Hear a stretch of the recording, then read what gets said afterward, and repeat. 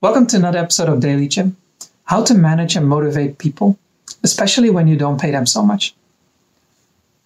Over the years, as I've worked with people from all over the world and I've managed and led small teams and small organizations, I've started developing a certain framework in my mind about how I look at human resource management.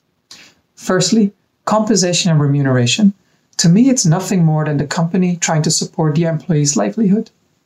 The same goes for bonuses or getting additional compensation when you're taking on extra responsibilities.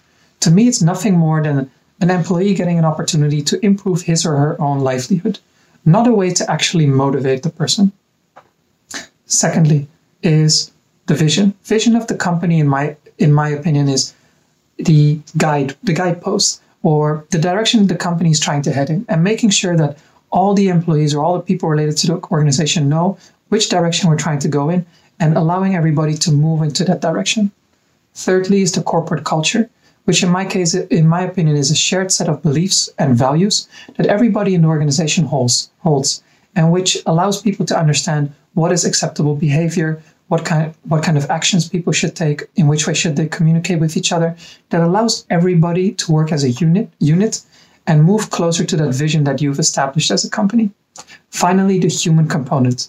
In this case, I focus mainly on the manager, because a manager's role, in my eyes, is simply one thing, which is growth. Growth of the organization and the team, but also growth of the individual.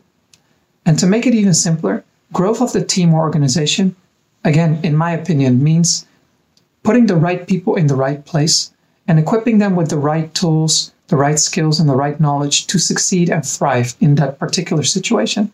So again, it boils down to motivating and stimulating the right individuals and working with the individuals. So I always ask 3 simple questions when I work with people, whether it's the first time or whether I've been working with them for a long time. Is, why did you join this organization or this project? Secondly, what do you hope to get out of doing this particular work? And for how long do you expect to do this work? And thirdly, where do you hope to be, or what do you hope to be doing in 3 years, 5 years, 10 years, 20 years down the road? Depending on the person, they might have a bigger vision for their life. So you kind of scale down the number of years you're looking ahead in the future, depending on the person.